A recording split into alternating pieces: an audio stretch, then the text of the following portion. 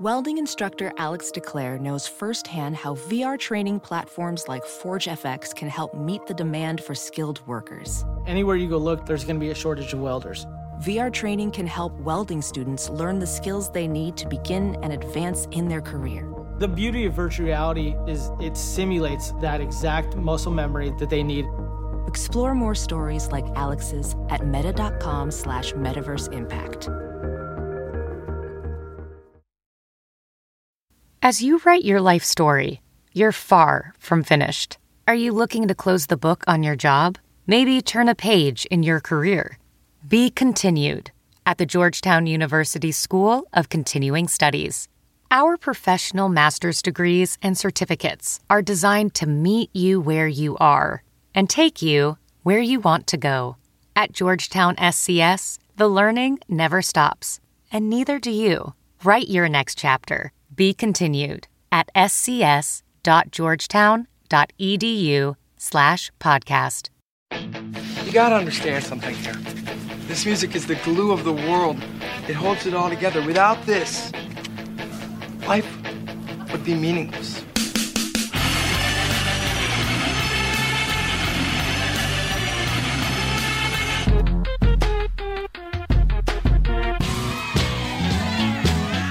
What are you getting so crazy about? It's just music.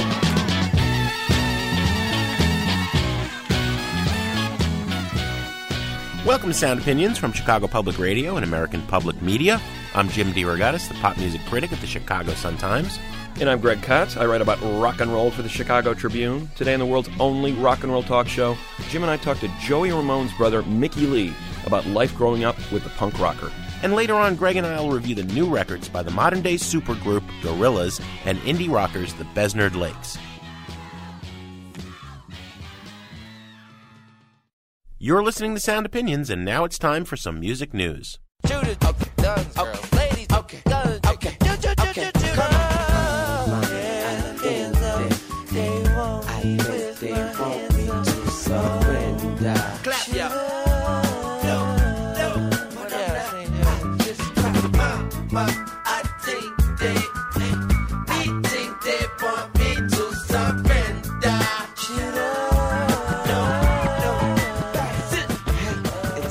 That is Lil Wayne, the multi-million-selling rap star who began serving a one-year jail term last week in New York. Rikers Island, of all places, one of the most notorious prisons in the entire country. Unprecedented, I think, Jim, that Lil Wayne has begun serving a one-year jail term for gun possession. I cannot think of a single rap or rock performer of his magnitude that is serving a prison sentence at the height of his career. You could say that maybe the rapper T.I., who also served a one-year jail term for gun possession charges a year ago, was in a similar plane, but I think Lil Wayne's in a class by himself. I mean, we're talking about, level of Elvis or the Beatles at the height of their fame going to jail. What a weird trip it has been for Lil Wayne in the last year. After he was arrested on these gun possession charges, pleaded guilty, admitted that he had possession of this gun, and is going to Rikers Island, which is a godforsaken place for anyone, let alone someone of this magnitude. A few weeks ago, when he was about to go to jail, he said, no, wait a minute, let me have dental surgery. I got to have my diamond-encrusted teeth removed because this may make me a target for a mugging in jail. So he had the diamonds replaced with gold. Then last week, when he was going to the jailhouse, the place went up in flames, so they had to delay the sentence yet again. The courthouse. Yes, the courthouse. And then finally began the sentence last week, vowing to continue working on his music while in Rikers. With any luck, with good behavior, he can get out in 8 months. It's interesting, Greg. I mean, he had the gun on his tour bus. He was not brandishing it. It's hard to imagine in a world where, like, Jeff Skilling of Enron and Lord Conrad Black, the press baron, are in these white-collar country club prisons, that Wayne deserves to go to the hellhole that is Rikers Island. You have to suspect, A, he's targeted because he's a rapper, B, he's targeted because he's famous and wealthy, and C, because he's black.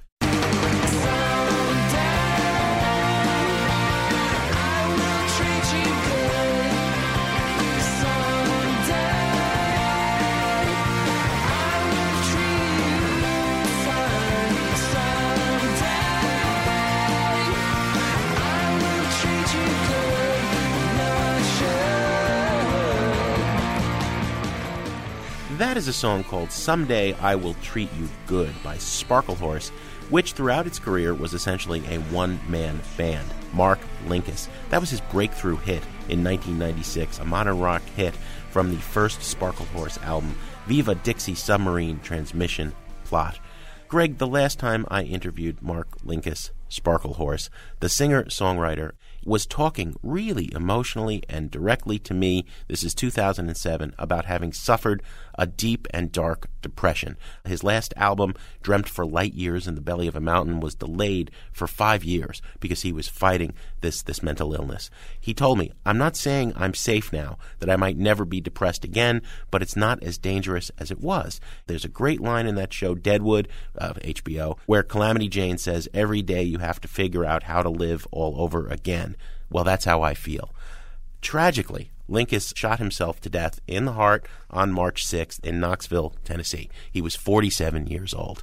Sparkle Horse has an incredibly rich discography. Southern Gothic. You know, it is the dark, mysterious end of alternative country.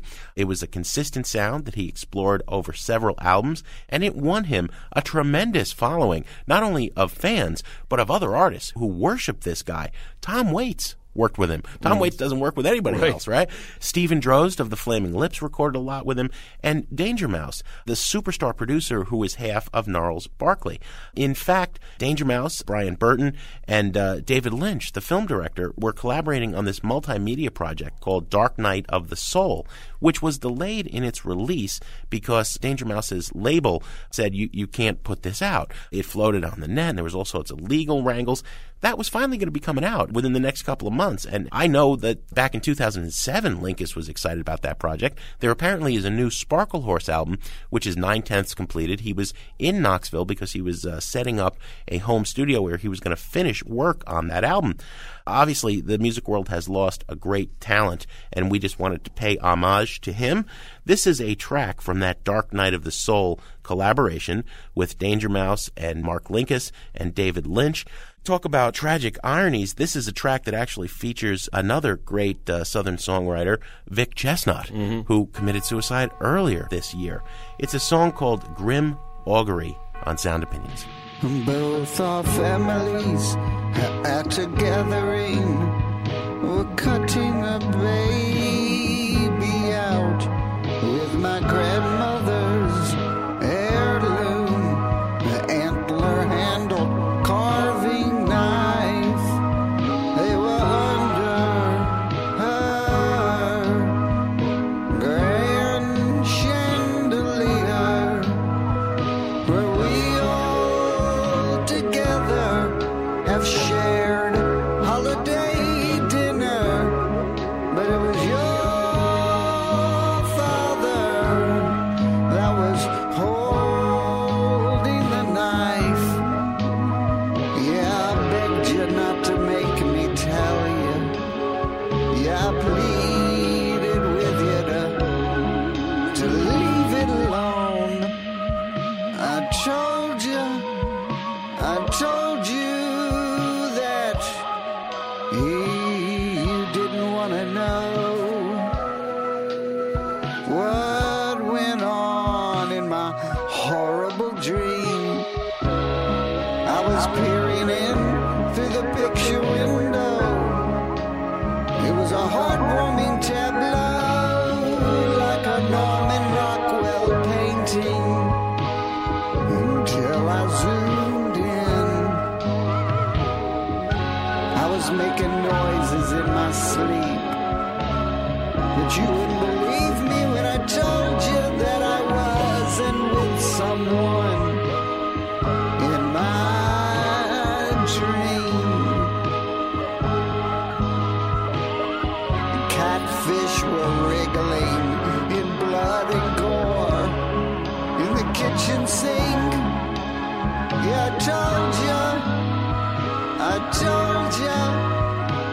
told you. Now, sweetie, please promise me that you won't see this as some grim augury. You're listening to Sound Opinions from Chicago Public Radio and American Public Media.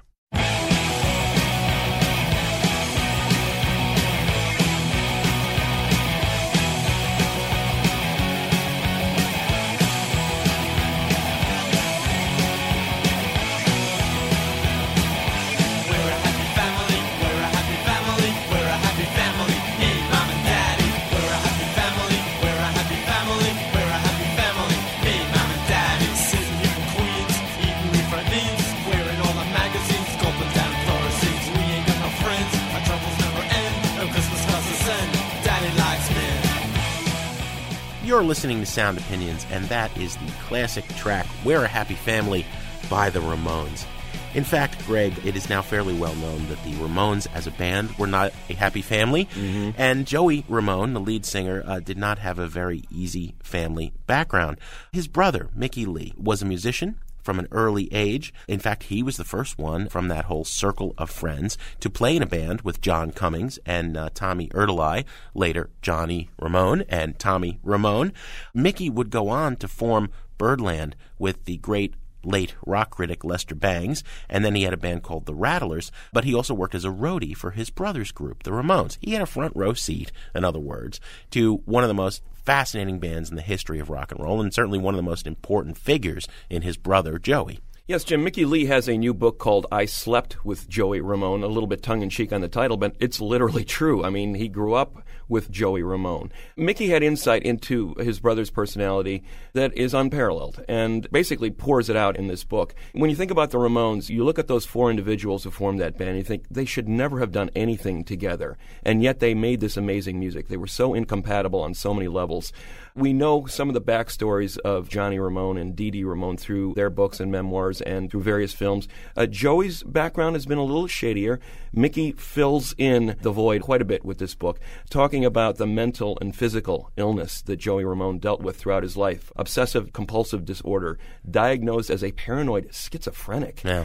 Rock and roll transformed his life. When he was on that stage, he was a new person, and it literally helped him live. It is a profoundly moving story on many levels and gives us great insight into why the Ramones were so meaningful for so many people and why Joey Ramone himself is one of the true rock heroes of the last 30, 40 years. Absolutely, Greg. Some people are thinking that this is a tawdry tell-all, but I really think it's an inspirational story about a guy whose life was saved by rock and roll.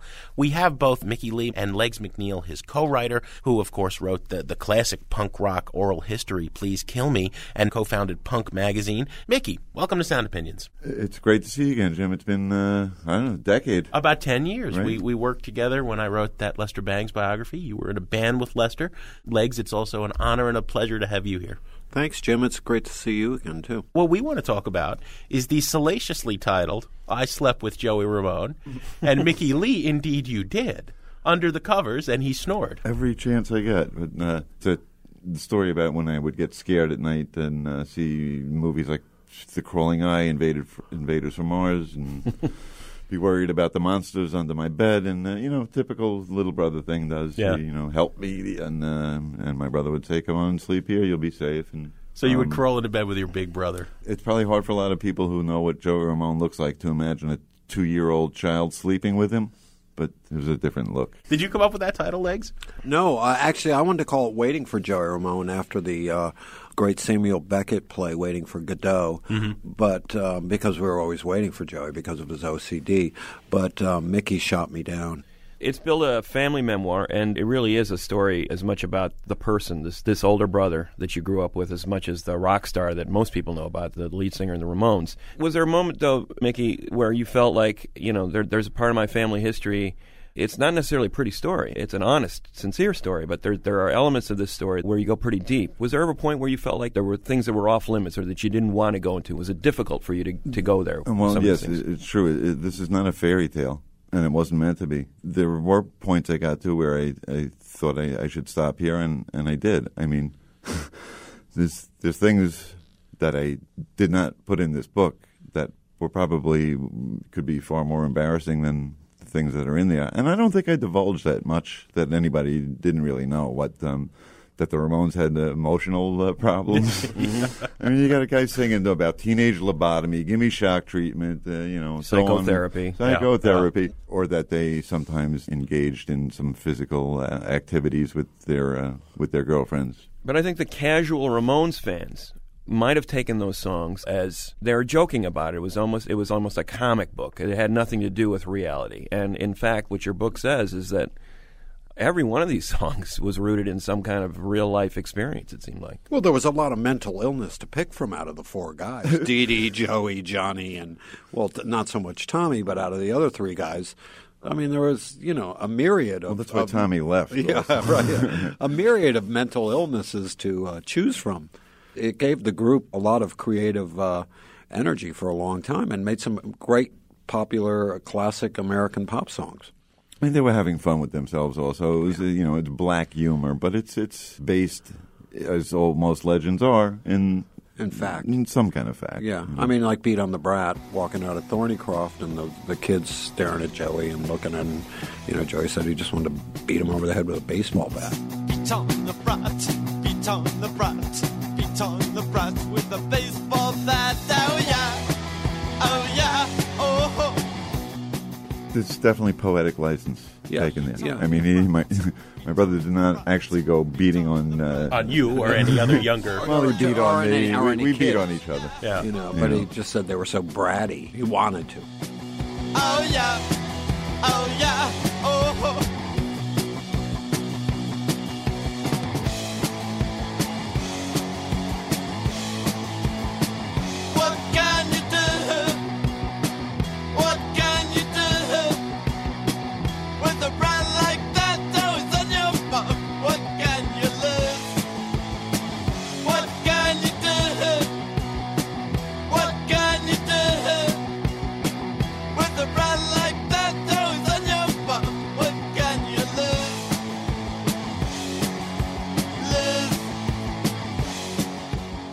Mickey, you shine some light on the subtext of some of these songs.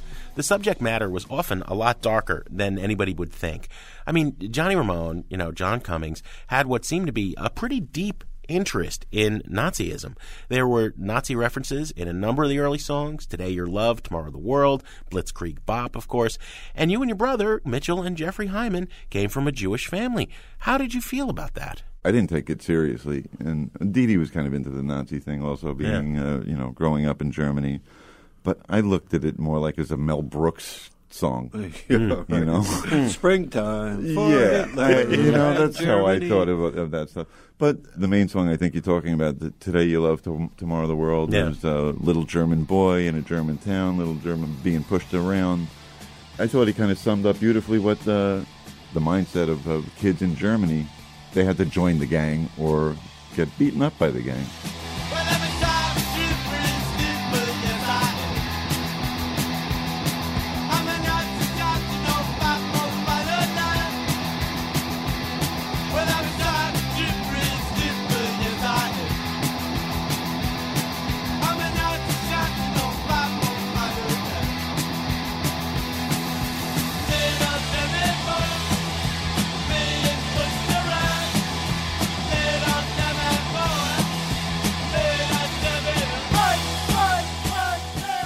That's what got them their edge, and that's what made them unique. Well, there has been a lot written about the Ramones, obviously, and some of the best stuff by Legs McNeil and Please Kill Me, and of course, actually going back to Punk magazine. But the thing I think, Mickey, that you and Legs did with this book, I Slept with Joe Ramone, in addition to the personal stuff, it really does show how this magical formula came together. There's this certain kind of humor that was unique to this little group of outcast misfits in Forest Hills, and how that humor developed, it was a natural development and just brought a group of outcasts together in the neighborhood.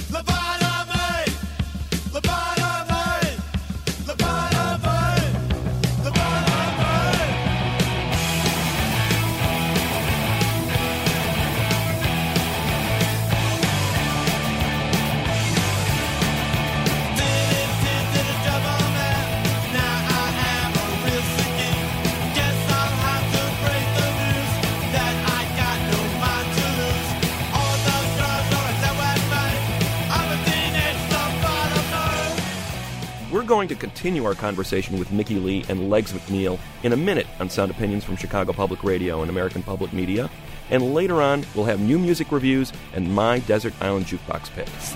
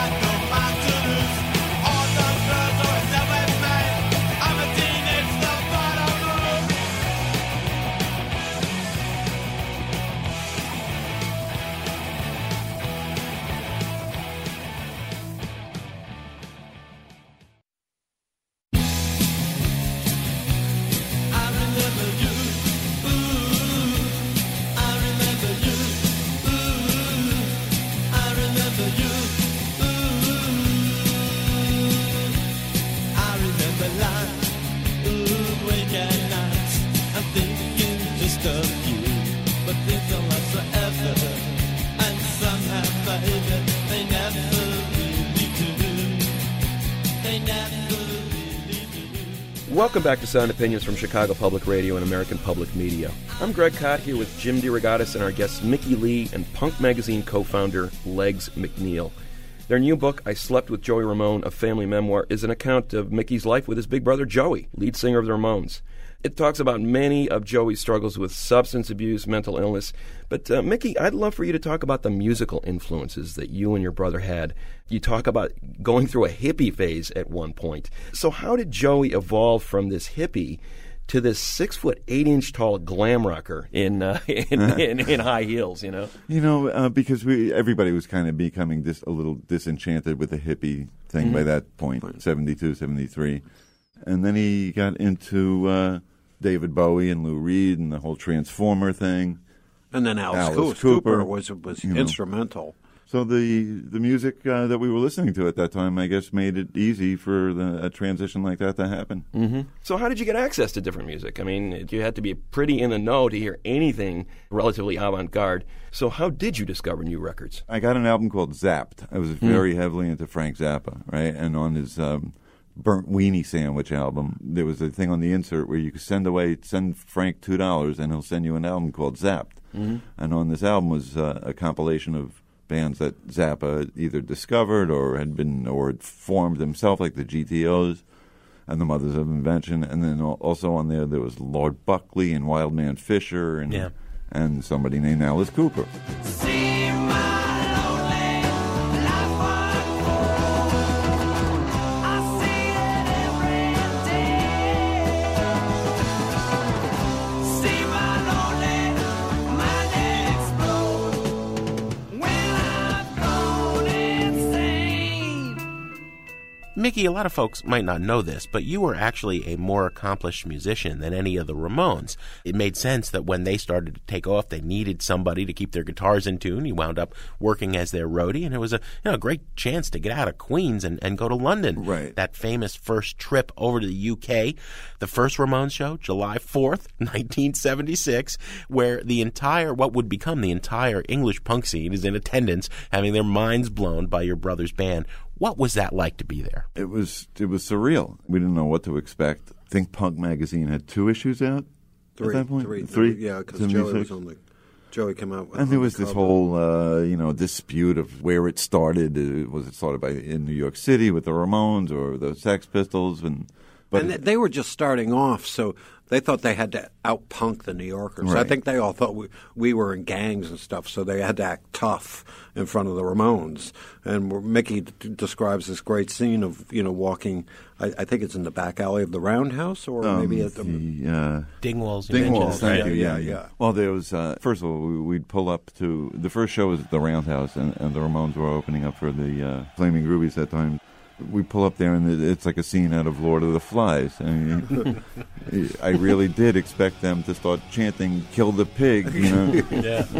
So these kids with safety pins coming out of their and spiky hair, right? Chopped up spiky hair. Yeah, they somehow seem to gear their fashion look more towards Richard Hell and the Voidoids, with all kinds of T-shirts fastened together with safety pins. Very violent style of dress. And people forget this. You look at CBGB's photos from 76, 77, and it still looks like a bunch of long-haired hippies, really, right. The audience. That wasn't a fashion movement in New York. Exactly. So then we get over to England, and it's a total different thing. And they wanted to be they wanted to be punk. They wanted to be angry. They wanted us to intimidate us.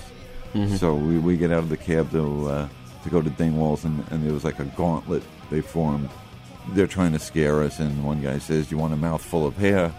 And didn't quite know what a mouthful of hair meant at that time, so I just said, "What flavor?" And seemed to work. It seemed to work. Yeah. I guess that's what they were looking for, was for some kind of confrontation, but for us not to show any fear. Right. And he meant he was going to headbutt you.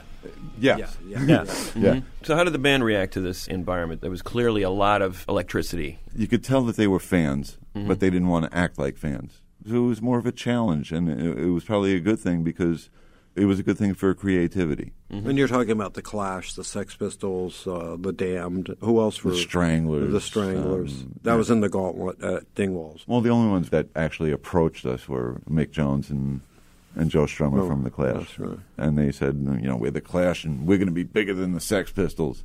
And they were very competitive there, much more competitive than the scene at CBGB's. It was more about just having fun there. I think one of the things that people forget in romanticizing the Ramones, punk was always a movement that was about, here we are, warts and all, honesty, and yet kids today still build up, the Ramones. Right. It's the mythology thing. Yeah, they mythologize everything. Absolutely. Yes. But, you point out your brother and the Ramones wanted to be successful, and they couldn't understand stuff like when Sire Records came to them and said, I don't know if we can put this song Carbona, Not Glue on the album. It's a really catchy tune, and it could be a hit, but, Carbona's trademarked. It's kind of, a floor cleaning liquid? Ramones are talking about it's more fun to get high on this floor cleaning stuff than it is to get high on glue. And the Ramones were, you have a scene, they're kind of crestfallen. They hadn't thought about, well, what do you mean it can't be a hit because they won't play it on radio? As if somebody was going to play a song about getting high on. I thought they were. I must admit that mindset bewilders me to this day. Yeah, because and Legs. Legs gave me a great line. Yeah, because he thought. I thought it was the most radio-friendly song I'd ever heard in my. Because it's just so it's so Beach Boyish. Carbona, Not Glue. Yeah, it's TV's fault. Why I am this way. Mom and Pop want to put me away from the early morning. I'm not sorry for the things I do. My brain is stuck from shooting glue. TV's fault. Why I am this way. Mom and Pop want to put me away from the early morning movie to the late late show. After it's over, nowhere to go.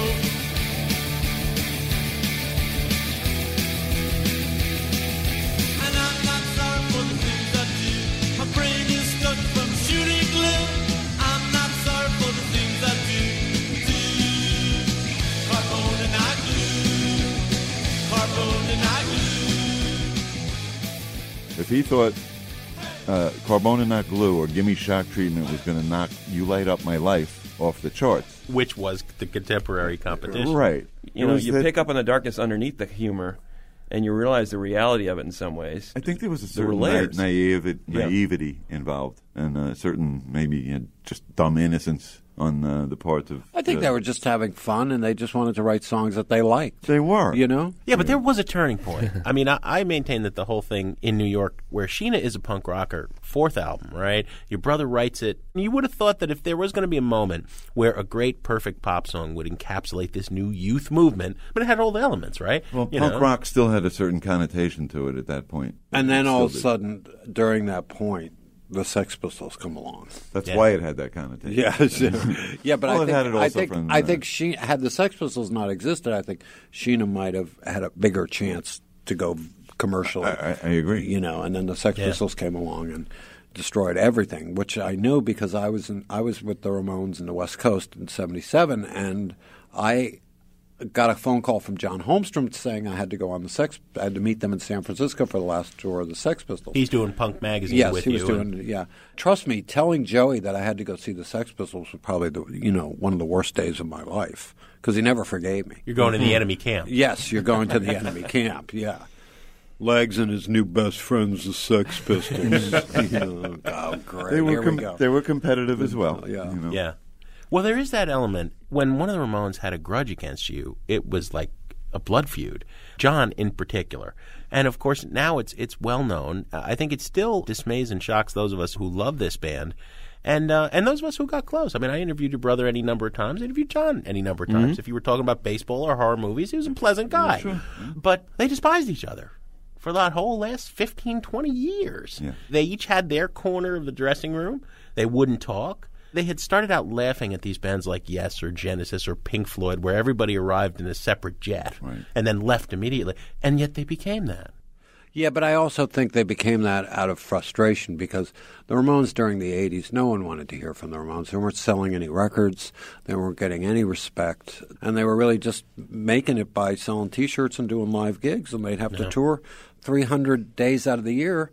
And you don't have a jet, and you don't go home with a big pile of money. Well, why at that point keep the band together?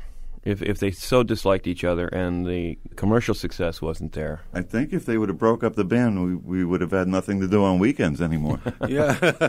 It was business. I mean, unfortunately, I hate to say it, but they all realized there was not much else these guys could do, especially at that point. They seemed so suited to each other. You couldn't envision Johnny in another band. Right. Because this was so much of his vision and in Joey's vision, and you take those parts out of it, and how would they have done on their own? Right. It was really this group of people together. We're talking with Mickey Leigh and Legs McNeil about I Slept with Joey Ramone, a family memoir. I want to get back to this transformational element with Joey, because you talk about his insecurities, Mickey, as a kid. I mean, this kid was, your brother was a screwed-up kind of guy. And yet, on stage, here's this rock star that people idolized. What was it about getting up on that stage with that microphone in his hand that made him a different person than he was in the rest of life? Anger, adrenaline. Well, Phil Sapienza, who was a psychotherapist, Your stepdad. It was Mickey's stepdad, said when Joey was going through a really hard time when he was 18, 19, and got self-committed to St. Vincent's, he had a lot of anger and stuff. And Phil said he took that anger and he put it on stage. And I think he really did that well.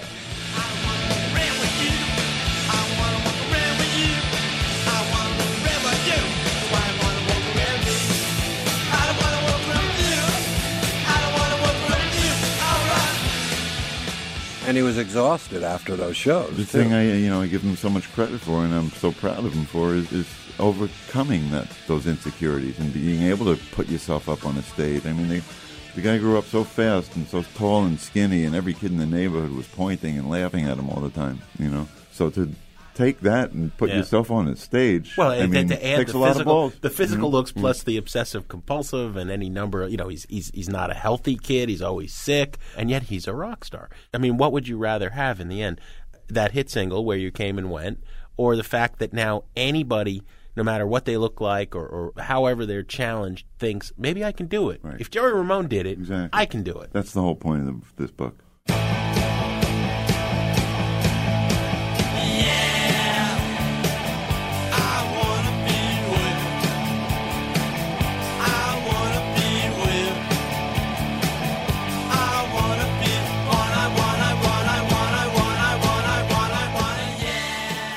Mickey Leigh and Legs McNeil, thank you so much for coming on Sound Opinions. Yeah, it was great. Thanks.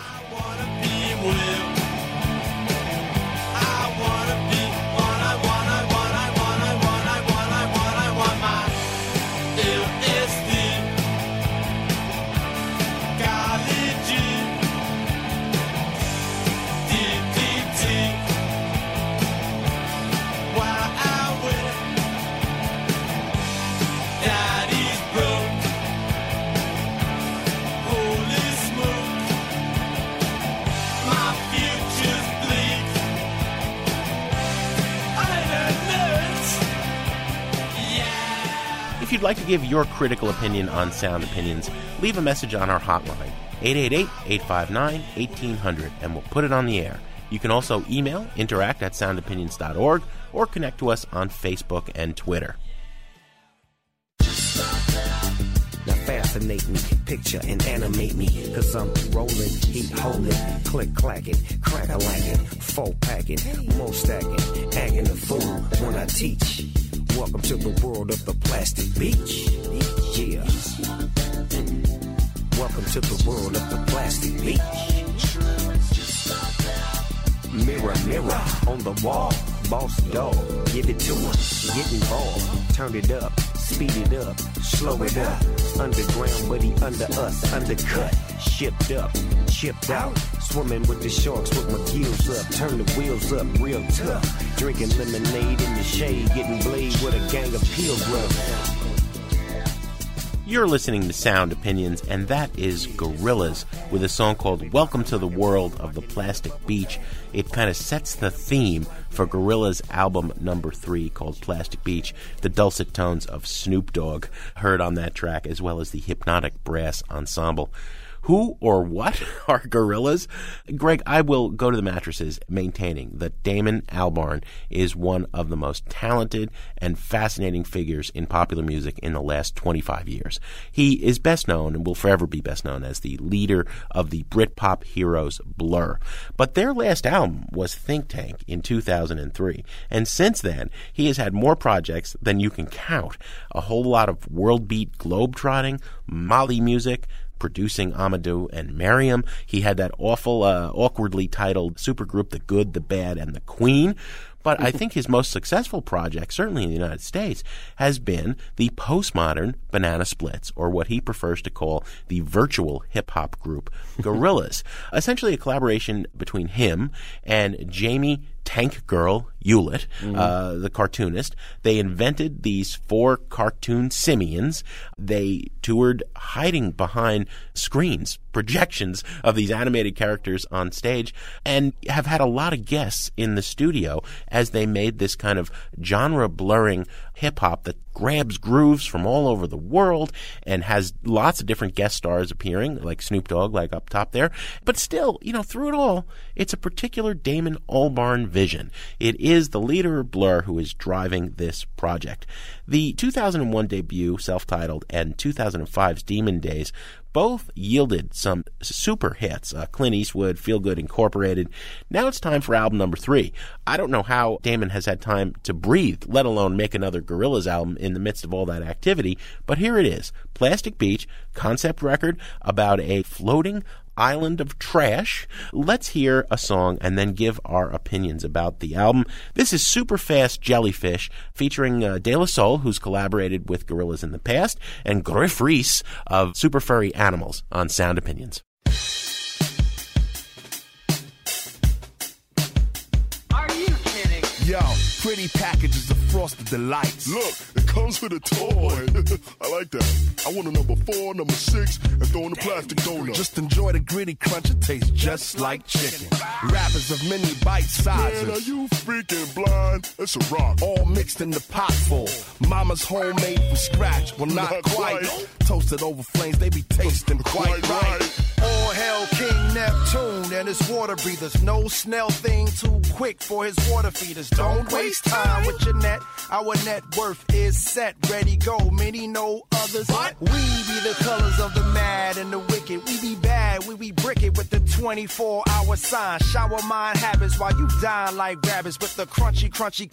That's gotta have it super fast. A whole line of breakfast you've got time for. Super fast, I come in last. But just in time for breakfast. Keep it true, forever blue. The night throws actors, aluminum, a crucial fun, aluminum. The sea is radioactive. That is Superfast Jellyfish from the new Gorillaz album Plastic Beach. As Jim mentioned, De La Soul and Griff Rhys of Super Furry Animals collaborating. This is what Damon Albarn has been doing in the last decade, Jim, is these unusual cross-generational, cross-genre collaborations. He has become something of a world music ambassador. Yeah. Traveling the globe, bringing people together that normally would never play together. Like a much more prolific Peter Gabriel. Indeed. And he's done a wonderful job with it. Some of it works less well than others. Gorillaz is clearly the peak of those collaborations. One thing about this record, on the previous 2 Gorillaz records, he had collaborators, Dan the Automator on the first one and Danger Mouse on the second one, that brought more of a pop production sheen to those projects. And you mentioned the hits, Clint Eastwood, Feel Good Inc. There's nothing quite that accessible on this record. Albarn is pretty much running the show now. He's the main cog in this group. And I think he's framing this record as something of an ecology elegy, the last words of a dying planet. Yeah. A heavy concept album from a group of cartoons. Exactly. So if you thought Demon Days was a dark record, the previous Gorillaz record, this is darker still. And as a result, the mood is more anxious and dark and disturbing and more low-key. And as a result, it may seem kind of disappointing and more hodgepodgey than those previous records. But I think it exudes kind of a chilled charm once you get through it a few times. And I love the brilliance of a record that can make the Lebanese National Orchestra and Lou Reed sound like pieces of the same whole. Like they belong together. Yeah. Bobby Womack, the soul legend, and then the guys from The Clash. I mean, it's nuts. Damon Albarn's a genius, hands down. This is a dark record, but it is more of a beginning to end journey from start to finish, this space that only exists between your earbuds. I gotta say, we grade albums on Buy It, Burn It, Trash It. You're going with? I'm going with a Buy It. A double Buy It for Gorillaz, Plastic Beach.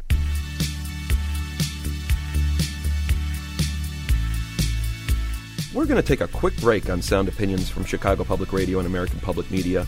But when we return, we're going to review the new album from Canadian indie rockers, the Besnard Lakes. And then it's my turn to pop a quarter in the Desert Island Jukebox.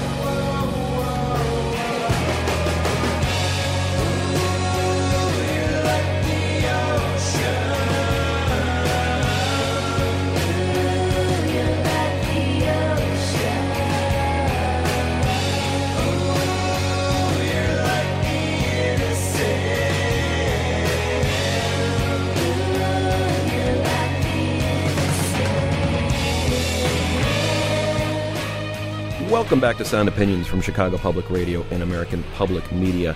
That is the Besnard Lakes from their new album, The Besnard Lakes Are the Roaring Night. And that track is called Like the Ocean, Like the Innocent, Part 2, The Innocent.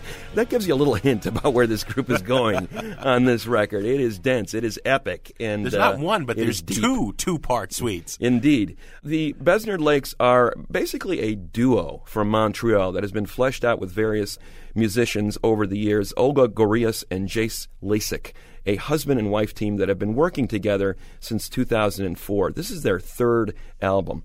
Their second album, their 2007 release, The Besnard Lakes Are the Dark Horse, was a breakthrough for them. Got a lot of notice in the blogosphere, began touring around the country to rave notices, an epic sound that is expanded further on this new record. We're going to review it in a minute, but let's play a track from it to give you a taste of what's going on here. It's a track called Albatross from the Besnard Lakes on Sound Opinions. In the sultry West Coast night, hopping and lost in room, amongst the hopeful and the young.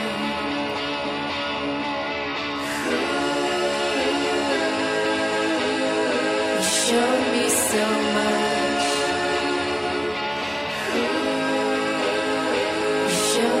So much.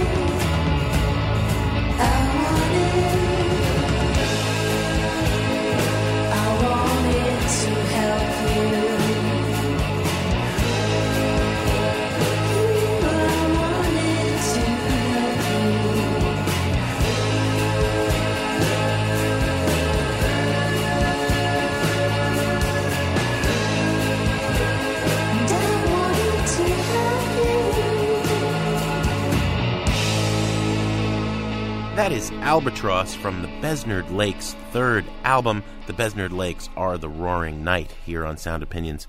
Greg, what I love about this Montreal band is that they are finding an unlikely middle ground between what people are calling more often beard rock, that kind of folky, back-to-nature indie sound that Bon Iver and Fleet Foxes champion, and the early 90s psychedelic music of shoegazers, such as My Bloody Valentine, Lush, and Ride. It's a big sound that this band likes to explore on very big songs, and this is their most epic album yet. Now, nothing here rocks as hard as that wonderful song Devastation from the last album. They played it here live when we had them in the studio a couple of years ago. But for anybody who appreciates a big canvas that is leisurely colored in with these muted twilight tones, hazy walls of guitar and whispered harmony vocals and sleepwalker rhythms, this is a gorgeous album that you could just lose yourself in forever. I gotta say, buy it, burn it, trash. It's a buy it record. I think we need a new category, and that's wow. I mean, I am just blown away by this record. I gave it 3.5 out of 4 stars in the Chicago Tribune, and I'm probably pulling my punches a little bit. Yeah, I was thinking that too. I gave it 3.5 out of 4 stars. I'm thinking this is as good a record as I've heard this year so far, and maybe in a good long while. I think it's just an amazing achievement. Olga Gorillaz and Jay Slasik need to be brought up into that upper pantheon of great collaborators. I mean, they co-wrote, co-produced, and basically played most of this record. It's an amazing achievement. You mentioned the My Bloody Valentine connection, that heavy guitar sound, the beard rock, yes. I'll add the Brian Wilson orchestral splendor. I think there's a lot of influences of that early 60s pop sound that Brian Wilson and Phil Spector were doing. The one virtue on this record that is perhaps brought out more than any other is the virtue of patience. They let these songs evolve and develop, but there's never a sense of slackness. You're always going somewhere. You're waiting to see how the journey is going to end. They've got these 2, 3, 4-part songs that always take you somewhere. You know, this could be progressive rock under another name, but it has none of the negatives that are associated with that term and all of the positives, that epic orchestral splendor. There's a great payoff at the end of every one of these songs. I love seeing you so excited. I love this record. So it's a double buy. Double buy it. I tell you, little buddy, this whole island is bewitched.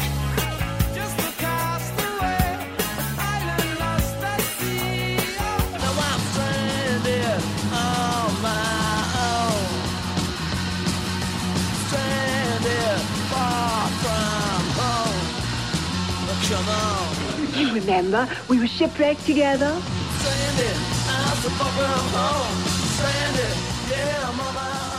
As often as possible here on Sound Opinions, Greg or I like to take a trip to the desert island, pop a quarter in the jukebox, and play you a song we cannot live without today. Greg, what do you got? Thank you, Jim. Thinking a lot about Joey Ramone in this show. Powerful bringing back a lot of those memories because Joey Ramone's influence on my life has been pretty profound. I remember going to see a Ramones gig on their first tour back when I was in college and going to see the band right as they got off stage. They were breaking down their equipment. You know, they didn't have any roadies back then. You know, Joey Ramone seeing our group at the show and putting his arm around me and said, you know, you can do it too, kid. And the next day I started my fanzine because of the inspiration that these guys gave us that, hey, if somebody like that can make great music and inspire people, you know, I can do it too. Joey Ramone's death at age 49 in 2001 of lymphoma was incredibly tragic and an incredibly moving moment for a lot of people in my generation. But what people may not realize is that Joey was busy until the day he died. He was finishing up his own solo record, Don't Worry About Me, which is a great record, and he had just come off finishing a project by one of his heroes, Ronnie Spector. Joey Ramone, in addition to being a rock star, was also a huge rock fan. And what the Ramones basically were these 4 guys channeling those 3-minute pop singles that they loved so much that they grew up with in the 60s, the sound of Phil Spector and the Beach Boys and the Beatles into their own language. And Ronnie Spector in particular, with the Ronettes, with those big hits, Be My Baby, Baby I Love You, The Best Part of Breaking Up, Walking in the Rain, were a huge influence on Joey Ramone. He told me once that he wanted to sound like Ronnie Spector. He wanted to be the male answer to those great pop singles that Ronnie Spector sang. And he was able to pay her back in the late 90s when nobody was talking about Ronnie Spector anymore. He did an EP with her called She Talks to Rainbows. He was the producer. He chose the songs.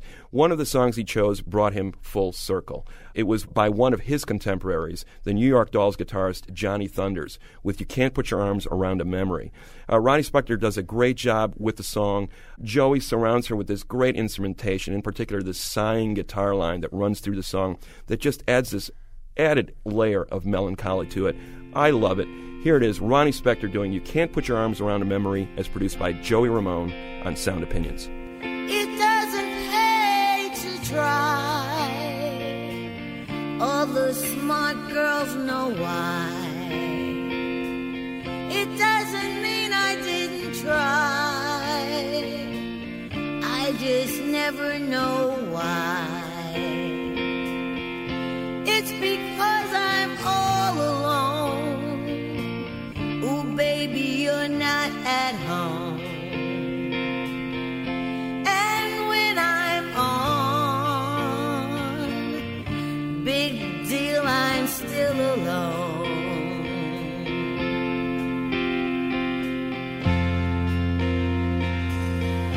It's a restless I am. Beat my head against the pole. Try to knock some sense down in my bones.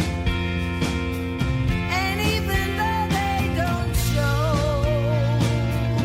the scars are so old. And when they go, they let you know. You can't put your arm around a memory.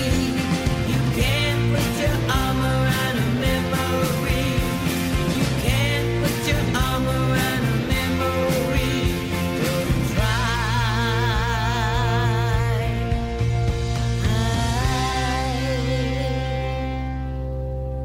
Don't try. Don't try.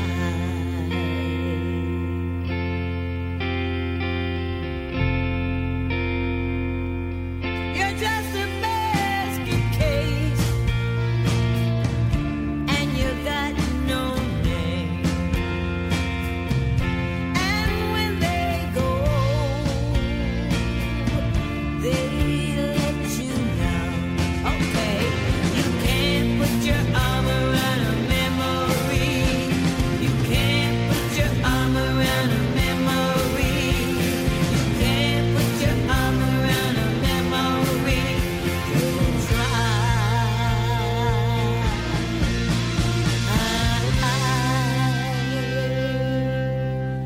Don't try.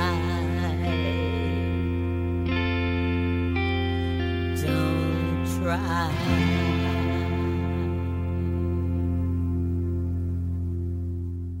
That is the incredible Ronnie Spector with You Can't Put Your Arms Around a Memory, a nice desert island jukebox choice, Mr. Cott. What do we have on the show next week? Thanks, Jim. Synth pop is everywhere these days. A lot of bands having great success using synthesizers as the key to their sound. We're going to go back to the roots of the movement in the early 80s on next week's show. As always, Greg, we have some thank yous to say on the way out. Sound Opinions is produced by Jason Saldana, whose favorite cartoon rock band is, of course, Gorillaz, and Robin Lynn, who is more of a Gem and the Holograms girl, and our fearless leader, our executive producer, Tori Southside Malatia. He's old school. He's going with the Archies.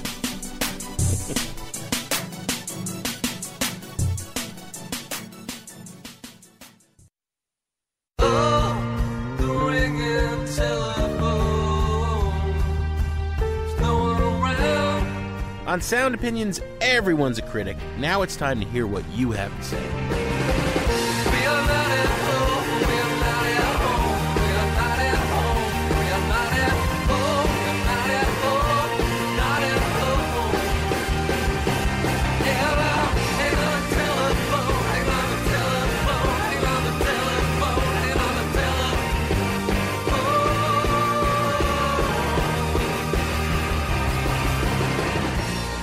New messages. Hi, Jim. Hi, Greg. This is Dave in Madison, Wisconsin, and I wanted to send a big thank you for your interview with A.O. Scott and Michael Phillips, the two movie critics. When I sat down with my Guess the Winner's card at the Oscars party, everybody else was grumbling about how am I supposed to pick best sound mixing and best sound editing. Well, having listened to the interview with A.O. Scott and Michael Phillips, I knew that the Hurt Locker was a pretty good bet for all things sound, and that was proven to be right. So for a little while, I looked like a genius. Thanks a lot, and keep up the good work. Bye-bye. Jim and Greg, this is Laura calling from Chicago about your music and movies show. Great idea. Really loved it. I thought it was a great topic for your show, and it really got me thinking about some of my favorite soundtracks, one of which was mentioned, which is Almost Famous. First of all, great movie. It's one of my favorite movies, but the soundtrack is really nothing more than just a collection of these amazing songs, but listening to all of them really evokes the same emotions that I feel whenever I watch the movie. And I think that that's what makes a really great soundtrack, when you can picture the scenes from which those songs play. I also wanted to mention Shutter Island, just because it's fresh in my mind. I saw the movie last weekend. I really loved it, and I recently got the soundtrack, and it's got all of these terrific orchestral numbers that are just as creepy as the movie, if not more so. I mean, I had some serious trouble sleeping for a couple of nights. So I think there's nothing better than picking up a soundtrack to a movie that really just brings you right back to the theater. So those are my 2 cents. Love the show.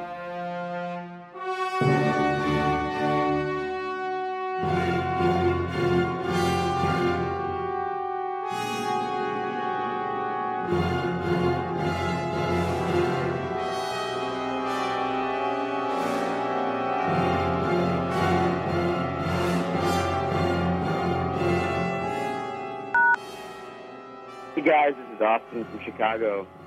Just listened to your show about radio, and I gotta say, how could you overlook the title track from Donald Fagen's debut 1981 masterpiece, The Night Fly? I mean, you're so bold as to dedicate 5 to 10 minutes to Michael Stipe's mumbling, but you completely overlook Fagen's immaculately produced, smooth sound that created the digital standard for radio. I mean, how could you be so inconsiderate as to ignore the genius that is the Night Fly? Keep up the good work. Love the show, but... I'm Lester the Night Fly. Hello, Baton Rouge. Won't you turn your radio down? Respect the 7-second delay we use.